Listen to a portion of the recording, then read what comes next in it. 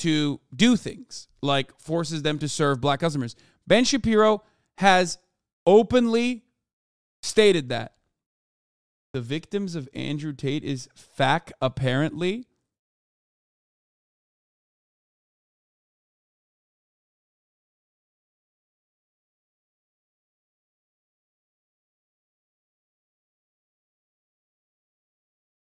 This is not a falsehood. Here you go. This is the one thing I could have found. Oh, here. Wait, this is from a month ago. Wait, what the fuck? Practical matter needed to be able to cudgel people away from bigotry. You can make that case. I don't make that case. I think that the federal government was perfectly justified in going to the states and obliterating all of the segregation regimes that existed in the states. I do not think that the federal government had the power constitutionally or morally or philosophically to compel individuals not to engage in constitutionally protected behavior, even behavior I don't particularly like, for example, banning Jews at country clubs. I'm a Jew, not in favor of banning Jews at country clubs. I'm not in favor of banning black people from restaurants. Do I think that the federal government, had the power to compel the individual bed and breakfast owner to determine the federal government could override that person's priorities in terms of who they had in their house? No, I don't think the federal government had that power. However, he's literally saying, like, the federal government cannot compel private businesses to engage in segregation. He says that it is immoral, not the act of like engaging in segregation as an individual business owner, but the federal government telling individual businesses they can't do that. He says it's unconstitutional, immoral, unjustifiable, and unethical.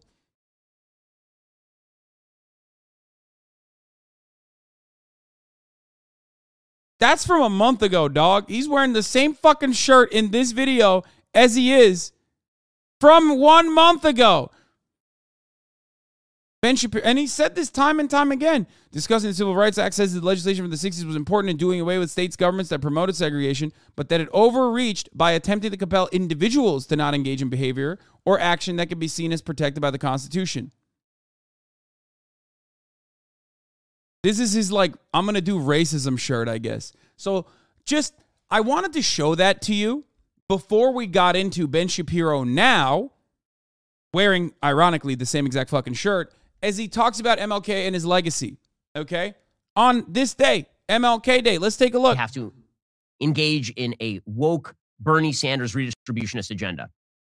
So today's example comes courtesy of Esau McCauley, writing for the New York Times, the kind of revolution that Martin Luther King Jr. envisioned. Quote, in 1968, 4 days before he was shot on the balcony of the Lorraine Motel in Memphis, the Reverend Dr. Martin Luther King Jr. delivered his last Sunday sermon at the Washington National Cathedral in Washington, D.C. It was entitled Remaining Awake Through a Great Revolution, and although King doesn't say the word woke, he uses the concept as it was understood by many black folks then, well before the term was co-opted by the political right to refer to any left-leaning policy it wanted to condemn.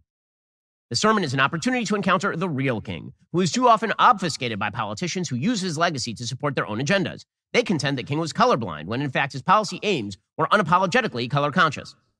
Okay, well, if that were... I mean, yeah, literally. One of his policy aims you are dissecting and agreeing against, which is, you know, the Civil Rights Act, which was intended to destroy segregation across the board, including in private businesses. So that in and of itself, other than like, we're not even talking about like MLK's legacy, what he actually truly believed in. Nobody in liberal media even ever will mention that he was a democratic socialist. He was like literally pro-Ho Chi Minh, anti-Vietnam War, anti-imperialist, pro-socialist. Like, they will never mention that. Liberals don't want to mention that. Republicans don't want to mention that. Partially because they're all right-wing pieces of shit, right? They have whitewashed his legacy in that regard. Aggressively so. Okay? But this takes it one step fucking further when you take a guy whose entire lives, his entire work, okay, revolves around creating equality for black people and says, no, actually, he is colorblind. You're wrong. To do white supremacist agitprop, the gall. Every fucking year we do this, whether it be Black History Month or on MLK Day, every fucking year we do this for an entire month of February and certainly on MLK Day, where we look through a list of some of the most unhinged right-wing fucking tweets from psychotic right-wingers who very much would have been against MLK at the time, or are still against MLK's ideas now, bastardizing his words and his moves and his movement to specifically do the most counterproductive thing on the fucking planet, which is, uplift, normalize, and defend white supremacist constructs. Or the part of Martin Luther King Jr.'s birthday that we were actually celebrating? Okay, but that's not what we're celebrating. If you had asked people in 1983, when this was enshrined into federal law, are they in favor of a national holiday that enshrines the idea of group redistributionism? The answer is no. There would not have been support for that.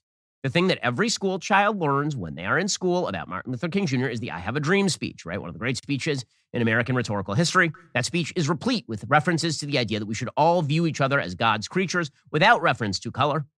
An attempt to backfill that by looking at the fact that Martin Luther King Jr. was economically socialistic does not change the fact that that is not what we are actually celebrating about Martin Luther King Jr. on Martin Luther King Jr. Day. And trying to claim that that is what we are celebrating is silly. I mean, 67% of America was against MLK at the time of his assassination. 67%. So going back to that era and using like the way that people like what people thought about MLK or his agenda as a good metric is pretty fucking silly, I think. Especially if we are now living in 2023 and you understand that you're supposed to, look at him as a positive figure, right? Because Ben Shapiro's not stupid enough to shit on MLK because that's like a pretty obvious way to be like, oh, you're a fucking gigantic racist. It's so racist that other races will be like, oh man, that's a bridge too far, I think.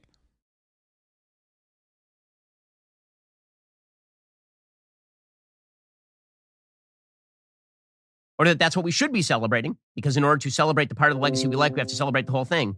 Wrong. We don't have to celebrate his treatment of women, and we don't have to celebrate his socialistic redistribution.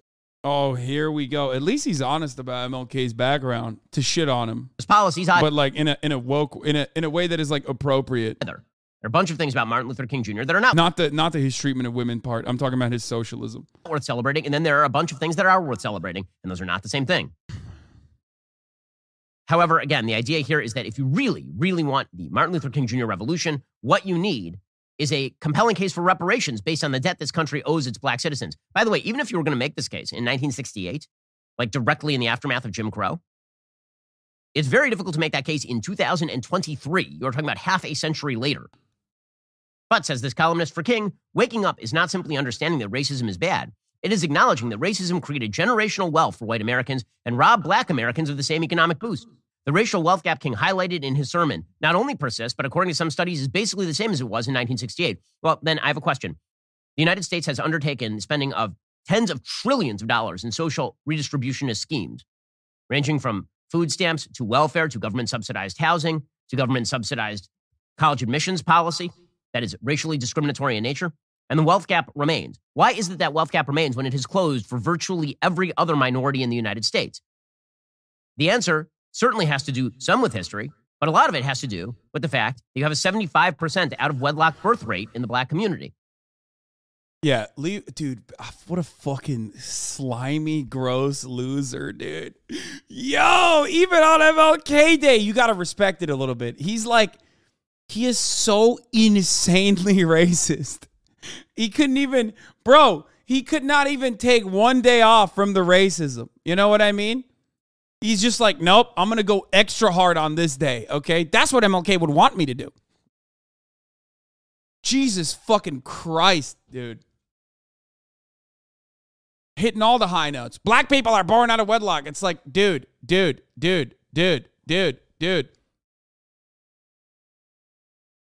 are two reasons, okay? There can only be two reasons as to why black people underperform in modern society in comparison to white people, okay? And we're talking about like middle-class black American versus a middle-class white American family. Their children and their children's performance is going to be drastically different, okay? It's true. Now, it's either external factors such as their material conditions and centuries of segregation and slavery and also, of course, the impact of such institutionalized, codified segregation and also racism, discrimination, still being a very prominent feature of black existence in contemporary society. Like, for example, no, it's not generational trauma, okay? For example, every African descendant of slave in this country, okay, every black person pretty much in this country is 1.5 generations removed from abject poverty. 1.5 generations removed. How does that happen? How? Why did that happen? Think about it for a second. Because segregation wasn't that long ago. You know what I mean? Even slavery and the abolition of it, not that long ago. Okay? And at no point has restitution been offered to black people in this country. It's never happened. Black people have still been weaponized, and their existence has still been weaponized, and they have been cast aside and pushed into areas that are low income, that have been purposely starved out. Okay? How you've never corrected that wrong. You've never turned around and said, you know what? Actually, this is fucked up. Let's fix it. Okay? All of that is systemic. That's an external factor. So if you recognize that, you have to recognize systemic racism exists. On the inverse of that, on the other side, there's another reason. The idea that Ben Shapiro and Republicans in general push for, because they say systemic racism doesn't exist, and that is intrinsic factors. And that is racism. That's it. It's either external factors or internal factors. Either black people have been held back in a systemic way, and if you understand American history, even when the most basic understanding of American history should allow you to recognize that it is actually black people being held back as a consequence of racism, as a consequence of slavery, as a consequence of segregation, okay?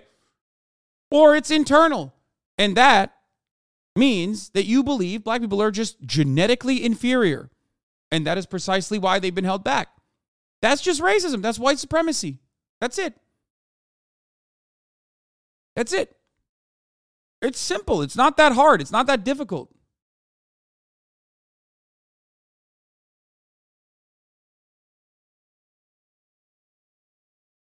And now, of course, it's now considered a faux pas to be so open about your white supremacist values, which is precisely the reason why these guys dance around the subject. They say it's culture. It's culture. Really? Rap music is a prominent part of black culture in this country. Black culture, I would say, is probably the most exploited, but also the most successful form of American culture and American identity. Everybody listens to black music. Everybody listens to black trends. Everybody follows black trends. Everybody is very much internationally following black culture. So why does it impact black people differently then? Because even if you are to talk about culture, okay, even if you are to say that, like, oh, it's black culture, that's why they're held back, which is a cowardly way to say it's their race, okay? These pussies can't fucking say race anymore, so they say it's culture. It's culture. Why is it that it impacts black communities differently? Black culture, I mean. Is it that, like, black people listen to rap music and it hits a different frequency? Because more white people listen to rap than black people do. There's more white people out there.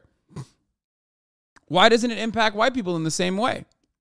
It's just a way to shift the conversation away from using the scary word, the R word, racism. It's you don't want to say race, so you say it's culture. That's what they do. That's it.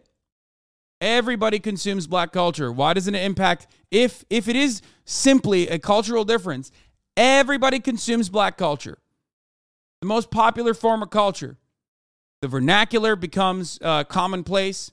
The word cool is black vernacular. Okay? It is. Everybody says it. Ben Shapiro says it. So what's up? Why is it that only black people supposedly are, impacted by this?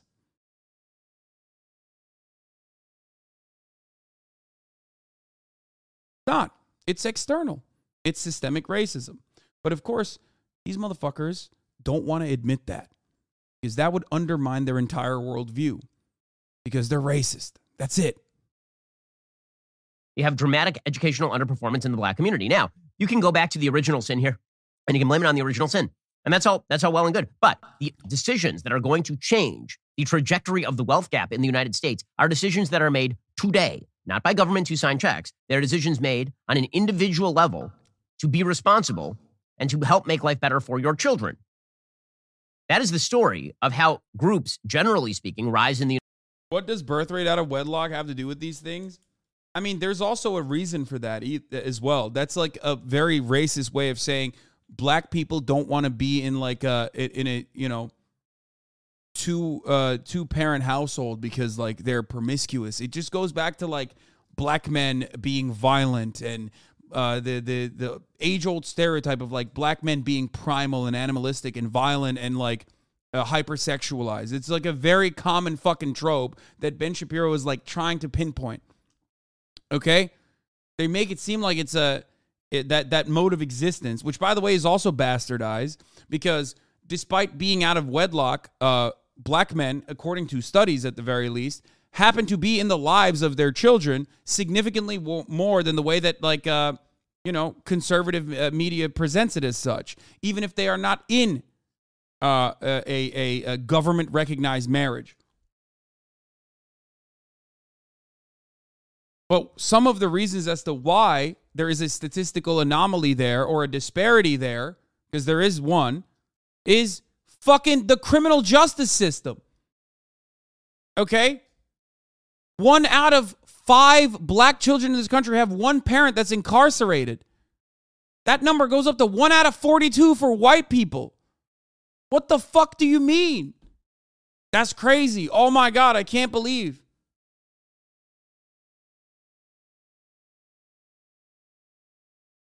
He said, wrong. I wonder why your name is Nobody Listens to Me.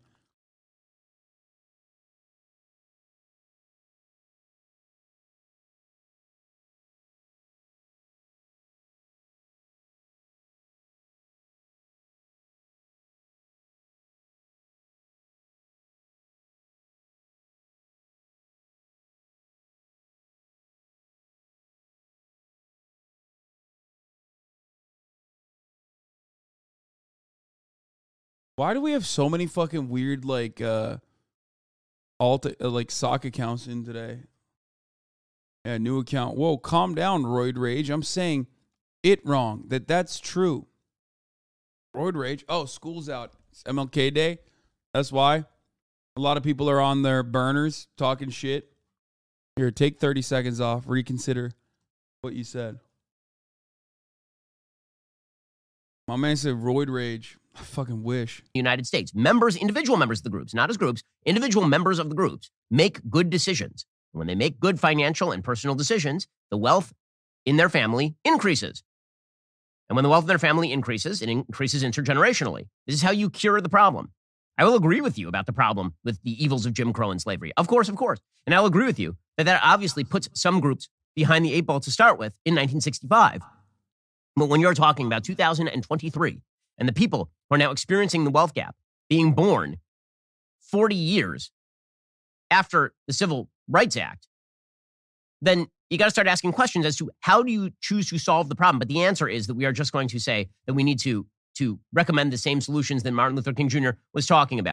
1 in 5 incarcerated, but isn't it the fault of the person who committed the crime? Genuine question, because that will be the conservatives' argument. Better call Saul. That's a great question. Most crime, is not a consequence of people being evil or bad or wrong. Crime is a consequence of poverty. If you recognize the underlying material reasons as to why crime persists in certain communities, and you recognize that those certain communities have been held back specifically through systemic discrimination, you will now arrive at the truth about why black men are over-policed and also incarcerated at higher rates. There's also even like easy statistics to point to that even liberals will understand without trying to recognize the underlying material conditions. For example, black men black men go to prison and have longer sentences for the exact same kinds of crimes that white men are not suffering under the same conditions in the criminal justice system, like weed. Black men and white men smoke weed at the same rates, okay? But black men get longer sentences and also are more likely to go to prison when they're caught with this same amount of weed. They're arrested at 4 times the rate, despite the fact that they consume, they use drugs at the same exact rate. It's codified in crack versus cocaine sentencing as well. Yes, that was a byproduct of the war on drugs. Shouts out to Joe Brandon.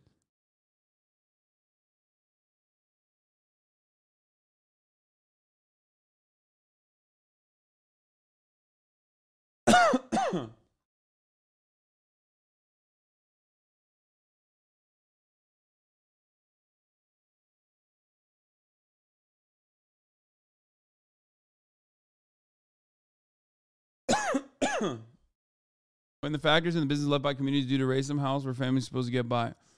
Yeah, I mean, look. How do you talk to liberals who agree on a lot of the same things you do, but refuse to link any social failure to capitalism every time they just say vote harder, or them just being an optimist, not a realist? You just slowly chip away at it.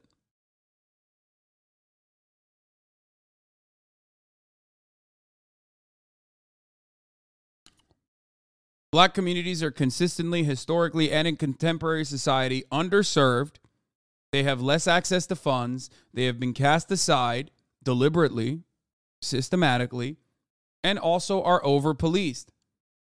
The irony of that, the dark irony of that situation, the circumstances is really dire. When you think about it, these guys are paying fucking taxes, okay, in a very simple way. I'll explain it. Black people go to work.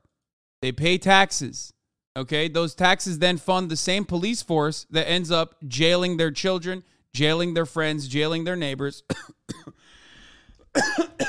Those police salaries then create white police enclaves or police enclaves in neighborhoods away from black neighborhoods.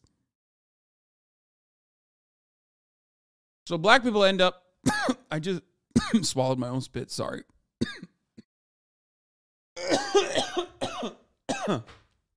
I'm having a hard time.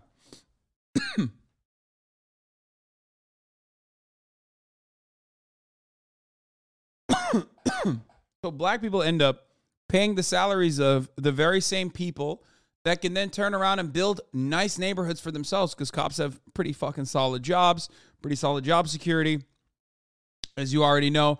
And also on top of that, a good benefits package. And when you get when you have a higher salary like that, you can also move into a fucking neighborhood or build a neighborhood out that has better education, better opportunities for their children. So black people literally end up fucking paying the people that killed them on the streets, the people that jailed them, the people that jailed their families by over policing them, by putting them inside of the system early on. It's a crazy process.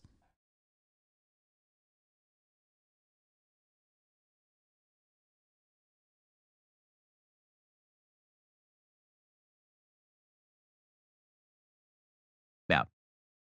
Which is why you have another column in the Washington Post today by Perry Bacon Jr. saying the racial reckoning led to lots of talk but little real change.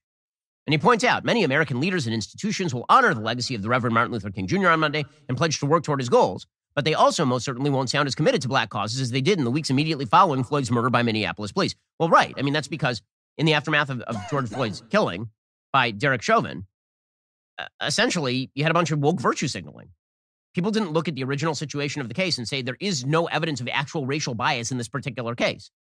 There's a lot of evidence, in fact, that George Floyd was high as a kite. You can make No. Famously, there was none. Of course, cops just fucking brutally execute white people on like on a fake check charge regularly in front of like 40 people. That happens so frequently, man. sentencing disparities. None of that exists. Over-policing, none of that exists. It's just a fabrication and not a byproduct of a otherwise white supremacist system of existence. Make the case, and the case apparently was made to the satisfaction of the jury, if not to my own satisfaction in court, that Derek Chauvin was responsible for his death. Again, I think the evidence there is really, really sketchy, but okay. This man hit all the high notes. He said black people are fatherless and just left it there. He said George Floyd was not executed by a racist cop. Cop was not racist. I mean, he's hitting, dude, MLK Day, baby. He's hitting all the high notes. But nobody even alleged that that was the result of racism, that Derek Chauvin was a racist who decided to kill a black man that day. And yet it didn't matter. The entire country decided they were going to virtue signal on this basis. And then when it came down to actual policy, they didn't actually do anything. Why? Because it turns out the vast majority of Americans don't agree with racially redistributionist policy. And so I understand why there are people like Perry Bacon Jr. who are mad that America virtue signaled and then didn't do the stuff that they wanted. I get it. They feel fibbed to, because they were fibbed to, mainly by a bunch of left-wing media types who decided that they were going to pay lip service to the Black Lives Matter cause without actually embracing the Black Lives Matter agenda. And so this is why we're going to get these pieces every single day. And by the way, the policies that are being advocated are bad. The policies that are being advocated by Black Lives Matter, the policies that were advocated by Martin Luther King in 1968, even if they were temporarily justifiable, would have been bad in the short, medium, and long term. And yet those policies are still being advocated today. So, for example, you have the New York Times today arguing in favor of affirmative action. Affirmative action has been one of the giantest fails in American political history. As mentioned, the wealth gap in the United States has not been alleviated. The notion that affirmative action, which was necessary in order to leverage black students who were underperforming on standardized tests into top-level universities, that this would heal the income and wealth gap in the United States was a lie. It is not true. It creates misalignment. It creates higher dropout rates. It means that people who actually didn't need affirmative action in order to get into their schools are looked at askance wrongly. And yet you have the New York Times lamenting the possibility that affirmative action might fall. Of course, affirmative action should fall. The answer to racial discrimination is to stop racially discriminating. The answer to racial discrimination is not to then reverse the racial discrimination, obviously. And yet the New York Times is preemptively lamenting the loss of affirmative action. Quote. Okay, I can't do this. I can't do the rest of this. Okay, I will lose my mind. Listen, affirmative action is a bandage solution. It's not the best one, but it's the only one that liberals have been able to push forward.